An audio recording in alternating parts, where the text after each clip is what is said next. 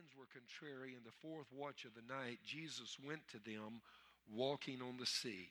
And when the disciples saw him walking on the sea, they were troubled, saying, "It is a ghost!" And they cried out for fear. But immediately Jesus spoke to them, saying, "Be of good cheer. It is I, do not be afraid." And Peter answered him and said, "Lord, if it is you, command me to come to you on the water." So he said, "Come." And when Peter had come out of the boat, he walked on the water to go to Jesus. But when he saw that the wind was boisterous, he was afraid. And beginning to sink, he cried out, saying, "Lord, save me." And immediately Jesus stretched out his hand and caught him and said to him, "O you of little faith, why did you doubt?"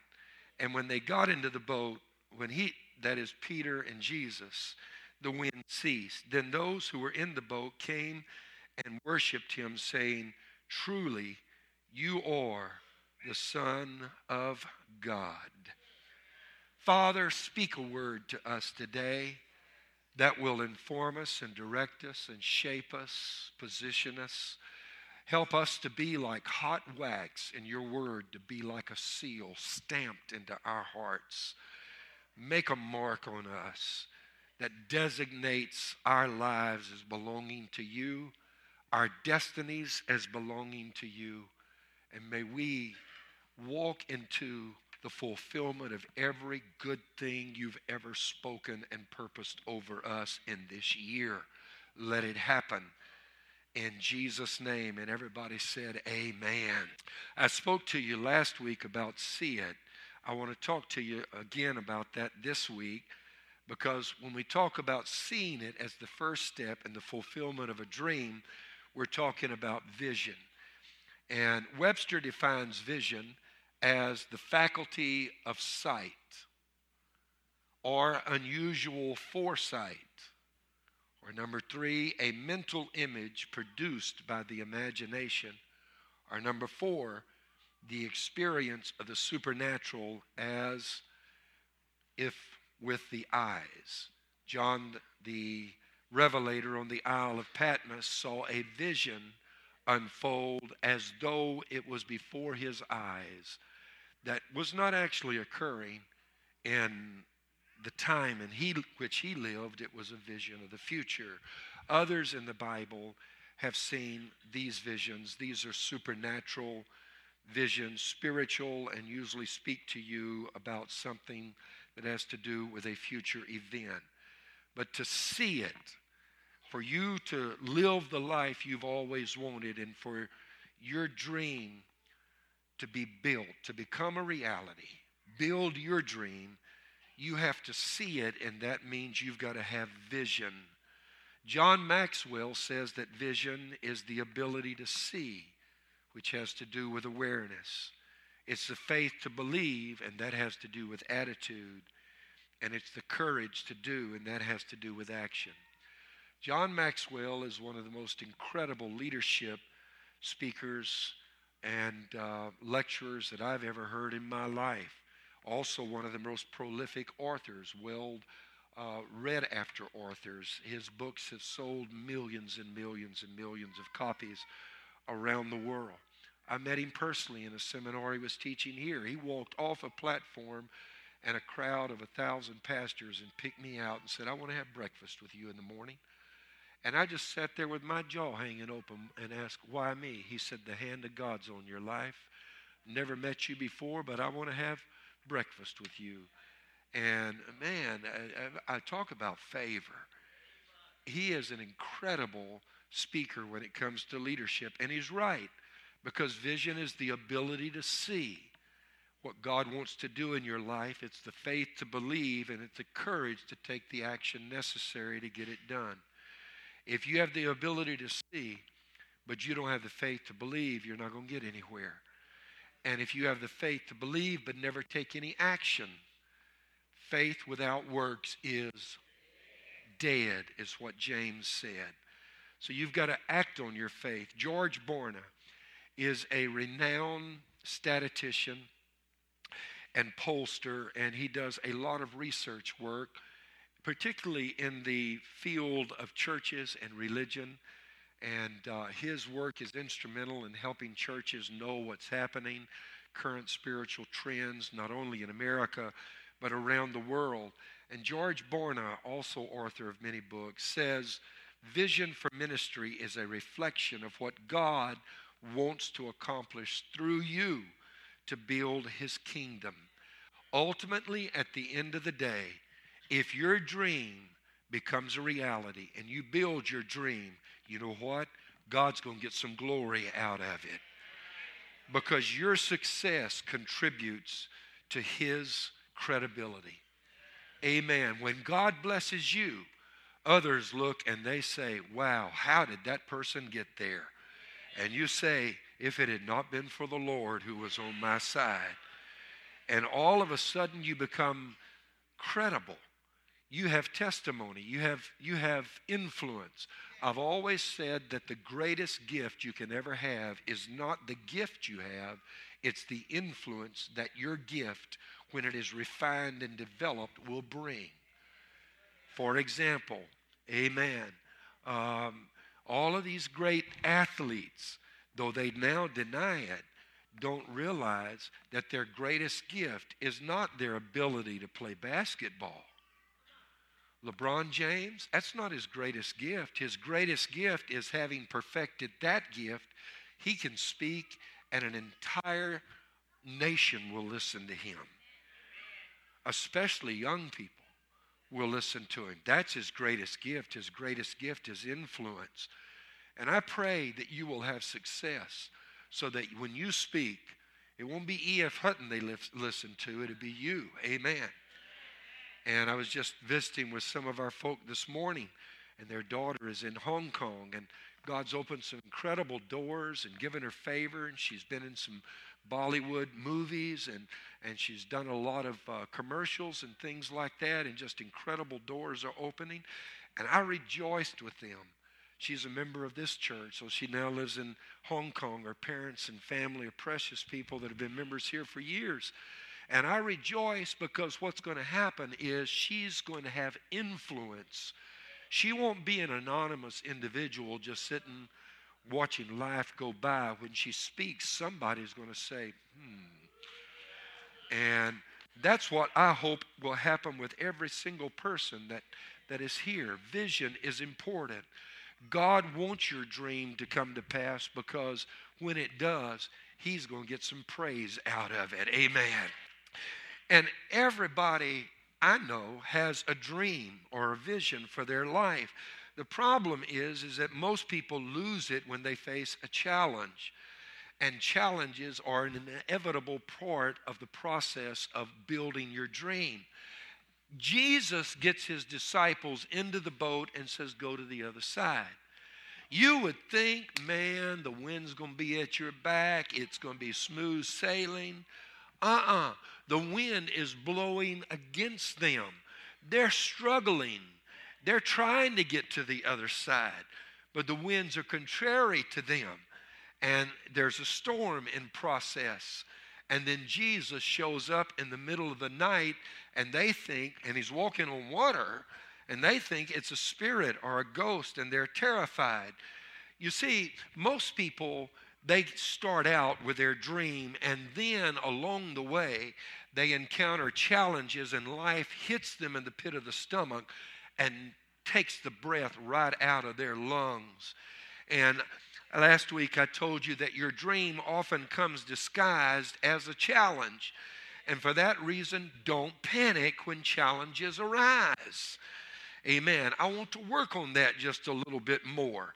Because, and this may be one of the most important things I will ever in my tenure as pastor say to you, that your vision must not only be strong enough to survive a challenge, but it's actually that challenge that will help to refine your dream and bring it into greater clarity and focus if you can understand that was the purpose for which the challenge even showed up. It was to help you refine your dream. Jettison the things that were not necessary, get rid of what's unimportant, and zero in with laser-like clarity and focus on what really matters. Here's the problem. Most people don't let that happen. Most people, when they encounter challenges, instead of that causing them to refine and redirect their energy and refocus and zero in on what their dream is all about, most people, their dream begins to crumble and fade and dissipate at the edges. It loses clarity instead of gaining it. And I say it happens to most people. Now, here's what's important. You need to realize that in this life, that there will always be a challenge before your dream is fulfilled. Jesus let them get into the boat, and the wind was blowing contrary to them. Now, when he got on the boat, the Bible said the wind ceased. Amen. And this is amazing. Verse 32 says, when Jesus got in the boat, the wind ceased. Well, why didn't he make it stop when they got in the boat? You know, that would have been okay. You know, that would have been cool. He lets it keep right on blowing. Two things I'll point out about that. One is that even though God is in something, there will still be challenges. Hear me. And that's because we live in a fallen world. Man that is born of a woman is a few days and full of trouble. Amen. And as I've often said, we're a fallen race that live in a fallen world that's ruled by a fallen Lord. This is not heaven. The second reason that you need to be aware of this is that simply because your dream is meant to be refined and challenged and focused by the challenges that come your way, but that doesn't happen to most people. The reason it does not is most people seem to think that if God is in something, it's going to go easy, when the truth of the matter is, you need to understand this about God. You will have test after test in the course of your forward movement and your elevation. Amen. And you know what those tests are about? They're tests to make sure you have learned who God is in your life. Amen. That's right. And the thing about God is, in the kingdom of God, you don't ever fail a test with God. You may think you do, but you don't. You just take it over and over and over until you decide to pass it. Amen. And when I say that most people allow their focus to be robbed and end up losing their vision in the middle of a challenge. The reason I say that is I look back in the Old Testament at the Old Testament typology used to represent the church, and that was the nation of Israel. And when Israel came out of Egypt, nearly every single challenge they faced, instead of them refining their vision, they lost their vision. Amen. They lost their vision every time there was a plague. Moses came and said, we're going to go to the promised land. Hooray! That's our vision, going to the promised land. The dream that God gave our great-great-grandpappy Abraham 400 years ago. Yeah, we're going to the promised land. And then there was a plague, and Israel lost their vision and focused on the challenge, even though God supernaturally preserved them. And that's what you got to remember. He supernaturally preserved them. Even though he did that, you know what happened? They still lost their vision. And then God had to pump them back up again. And then came the next plague. That happened all these different times in Egypt. And then when they finally did get out of Egypt, after the plague of the firstborn being slain and theirs were spared, they came to the Red Sea. And once again, another challenge. They're all excited the night they're leaving. We're going to the promised land. Hey, hallelujah. This is our year. And do you know it should have taken them only 21 days to get to the promised land. It took them 40 years. Look at your neighbor and say, how long are you going to be in that same grade? Amen. You going to keep taking that same test over and over? By now, you should have memorized the question. 40 years and the same 9 questions, you should have memorized that test by now. Amen. They just keep taking it over and over and over again and kept failing it. They came to the Red Sea, and they looked at that and said, go. And they looked on one side, and there were mountains, desert on another, and here come Pharaoh's army, and Pharaoh breathing down their necks, and they, oh, the wind's contrary, the wind's contrary. You know, God must not be in this.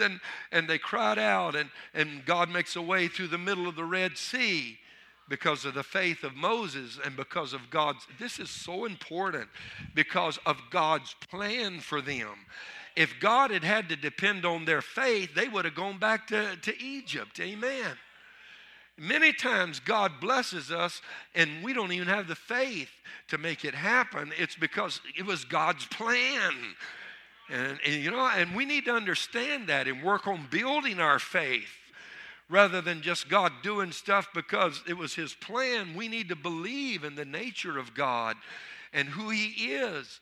And so they get through the Red Sea and get into the wilderness. Then they run out of water. And when you know it, oh, well, I've lost my vision. I want to go back to Egypt. And we don't have any water. And God caused a rock to begin to gush with water that flowed like a river in the middle of the desert. And that rock supernaturally levitated off the ground and followed them for 40 years. Read 1 Corinthians chapter 10. The rock followed them in the wilderness. You ever see a rock follow somebody? Amen. I remember back years ago, most of you are too young to remember this, there was a phase, some wise guy got the idea of selling a rock, and it was called Pet Rock, you know.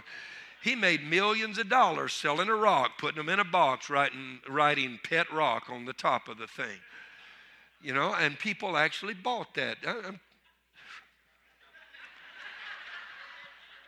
When all you have to do is go outside and get all the pets you want for free, you know. No, they don't come in a box, but I mean, you can go get your own box. But this rock followed them around like it was their pet rock. And flowed water while they were in the wilderness. For 40 years that occurred. And do you know what happened? Then they ran out of food. Oh, I lost my vision. The wind is contrary. You know, we want to go back to Egypt. We had food, and God made manna appear supernaturally on the ground. What I want you to see is every single one of the challenges they faced required God to solve it. Amen. And that is the key that you're going to discover in getting your dream built. The challenges are not really for you to fix, it's for God to fix. Husbands and wives often have this dilemma in communication. Women want to talk about things. It gets things off their shoulders. Really, it does. Women go to the well, men go to the cave. That's right. Women talk about stuff, get it off their shoulders. Men talk about it, it drapes on our shoulders. So we get home and the wife is wanting to talk about the problem, and all the time we're feeling more and more pressure. Because men are by nature fixers. You bring a problem to us, we think you're asking us to fix it. We don't realize, no, you're not asking us to fix it. You just want us to listen to you talk about it. Amen. And we ought to have enough sense to be quiet and shut up and listen. But we don't. We think that means that's another job we got to do. And it's frustrating. And whenever challenges come, it's not for you to fix, it's for God to fix. Amen. Amen. I'm preaching right now. I'm helping you. And so Israel had all of these challenges. They couldn't fix. How are you going to cater food to feed 2.5 to 3.5 million people in the wilderness? How are you going to get water out there in the middle of the desert? You can't fix it on your best day. You and all the king's horses and all the king's men can't put that together again. You can't do it. You're not supposed to. It's supposed to be God. My point is that your challenges are opportunities for God to show up. And how do you teach somebody trust? You don't teach them trust as long as everything is going well in their lives. You can't. It's only when things are not going well and when they're facing an irresolvable conflict or challenge, and then you demonstrate to them for the first time in their life, when everybody else has bailed on them, you're going to stay. Amen. They keep waiting for you to leave too, but you don't. And you stay and you show them your ability and you fix it, and you show them in that your faithfulness and your trustworthiness. How do you teach trust? An integral component of someone learning trust is they must face a challenge. Only within the context of a challenge can you actually learn to develop trust. Andre Crouch, who went home to be with the Lord just the other day, I've often quoted his song, "If I never had a problem, I'd never know that God could solve them." Amen. And so every problem Israel encountered was actually meant to end up being a miracle. But instead, they didn't look at the opportunity in the problem. They didn't see it. They didn't maintain vision. What they saw was the challenge, when they should have been focused on the vision that we're going to the promised land. Hallelujah. God's bringing us. Listen, how do I know that every challenge was meant to end in a miracle? Hosea 2, 14 through 16. God said, write this down. This will bless you the rest of your life. Therefore, behold, I will allure her, which means draw her, and will bring her where? Where does God bring you? Into the wilderness. Why? And speak comfort to her. God brought Israel into the wilderness to speak comfort to her. And I will give her her vineyards from there. Where do you get your inheritance and your promise? While you're in the wilderness. Amen. You get it before you ever get it, if you hear what I'm saying. Whenever you don't have it, you already have it. At the worst time, you're still pregnant with it. Don't abort your promise. Don't abort your blessing. Don't abort or give up on your dream. Amen. Because there you are walking around, your vision isn't fulfilled, but you have to say, I'll get to that later, I've already got it. Amen. Because God gave Israel the vineyards in the wilderness from there, and then said, and the valley of Achor as a door of hope.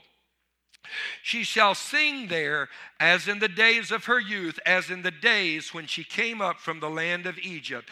And it shall be in that day, says the Lord, that you will call me my husband and no longer call me my master. In other words, I'm not going to be your boss. I'm going to be the part of you that makes life succeed. You're going to become one with me. Where do you do it? In the wilderness. How? When God speaks comfort to you. Where does he speak comfort? In the wilderness. Why is it this way? It's because, like I said, until there's a challenge, he can't teach you how much he loves you. He can't show you how much you can trust him. And what do you find in the valley? In the wilderness, you find the valley of Achor. Amen. Verse number 15. Achor in the Hebrew meant troubled.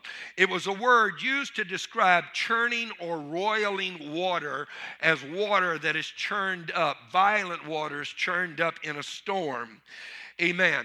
This particular reference actually goes back to when Israel was defeated by a little old town by the name of Ai, because Achan, watch this, had stolen the things that were dedicated to God.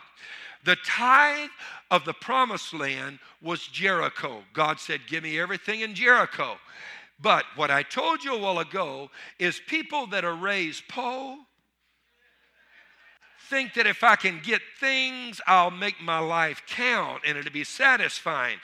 Achan thought that. Why? Because he was raised as a slave in Egypt, you see. You can get the slave out of Egypt, but you don't always get Egypt out of the slave. And you can be a slave and then God set you free and still have a slave's mentality. And so Achan saw this wedge of gold, these shekels of silver, and this fine-looking Versace Babylonian garment. Amen. And he thought, if I can get that on, will I ever look good? Amen. And you see, a self-perception of ugliness always begs ornamentation. If you don't know that you're beautiful, you're trying to fix yourself up all the time. And until you know how lovely you are to God, you're always trying to get stuff that will make people like you better. Until you know how much God loves you. And Achan took what belonged to God in a little no-name town. Well, it had a name, but it shouldn't have. Ai, a little bitty podunk kind of place, defeated the mighty army of Israel, because when they went on the battlefield, God didn't show up. One thing you always want to have happen in life is when you go on the battlefield, you want God to show up with you. Amen. Amen. And so the way you do that is give God what belongs to Him. Trust Him. God said, man, I've got a house that you haven't built waiting on you. Why are you taking this little old stuff right now? Why are you worried about this? I got lands and vineyards and wells and barns that are full, and you're worried about this nickel and dime stuff when I got all this other. But you see, Achan was thinking, because he was raised as a slave, if I get some stuff, it'll make me happy. It won't. Your quality of life is what makes you happy. The stuff helps you enjoy it when the quality of life is where it needs to be. Stuff without quality of life, you still are miserable. Amen. Amen. And notice it was in Achor that they stoned Achan after God revealed who it was that had troubled Israel. They erected a can of stones, C-A-I-R-N, of stones over him, and after they stoned him to death, and that was the valley of Achor. But what God said is this in Hosea: in the middle of your valley of storm, in the middle of Achor, in the middle of the churning, roiling water, guess what? I'm going to put a door of hope. Oh, listen to it. The valley of Achor will be a door of hope. I look at that stormy night when the disciples are rowing and the wind is contrary, and all of a sudden Jesus comes walking from white cap to white cap. You know who Jesus was? He said, I am the door. Where does the door show up? It shows up in the middle of the storm. That's where it shows up. You don't find the door until you get in a storm. I'm preaching to somebody right now. Woo! When the storm shows up, most people panic. And what you really ought to be doing is saying, where's that door? Where's that door? There's a door in the middle of this thing somewhere. Most people see the trouble. The promise is always in the problem. You don't get the promise till you show up in the valley. What do you see? That's what I'm asking you. I'm talking to somebody right now. What do you see? You're walking through something right now. What do you see? Do you see the waves roiling, the water churning, or do you see the door that's walking on those waves? You see, a door is an entrance to another place. I've got a prophetic word for somebody. In the middle of the valley, you're getting ready to go through to another place. Amen. You're getting ready to be transported to another place. Amen. And it's when you're challenged that God proves Himself. That's what God was showing Israel. That's why there was a Red Sea. That's why they ran out of food. That's why they ran out of water. All these things happened. God wanted them to understand, I'm the one that's going to build your dream, not you. You can't fix it on your best day. You can't fix it. But I can fix it for you. And in the middle of your problem, if you will trust me, there's a door that's going to lead you to another place. Amen. Hallelujah, hallelujah.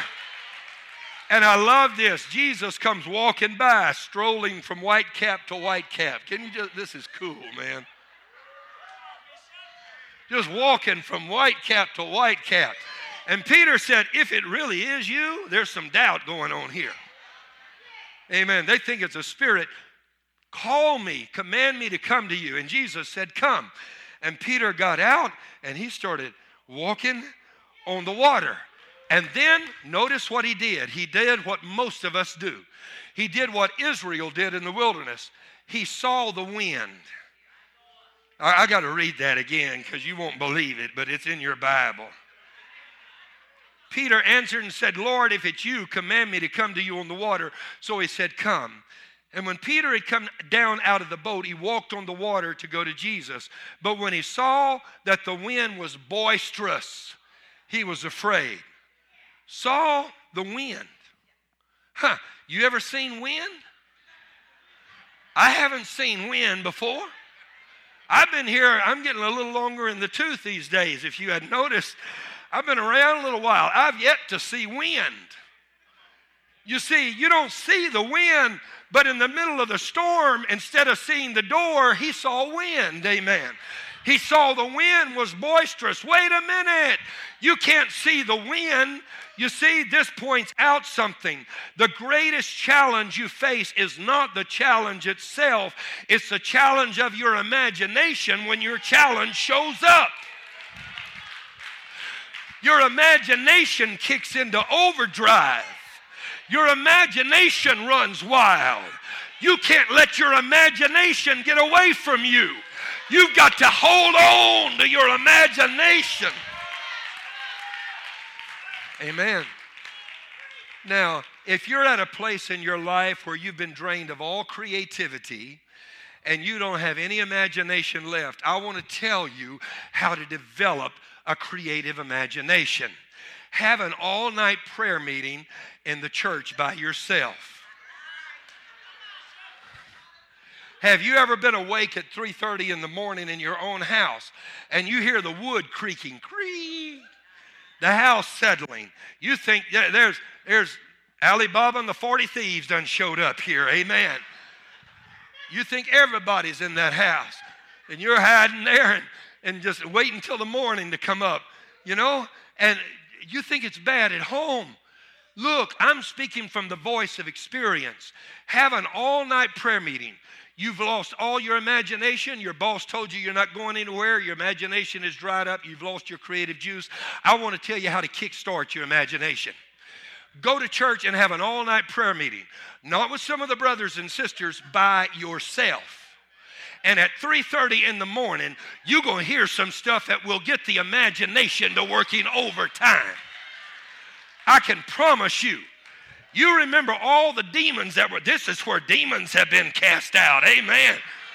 And you hear noises and I mean, I know I've done it. I've had all-night prayer meetings and you hear all of this going on and noises in the church and the wind blowing through an open window. And you know that was a door that slammed in the Sunday school department. It was. And there's nobody in Sunday school at 3:30 in the morning.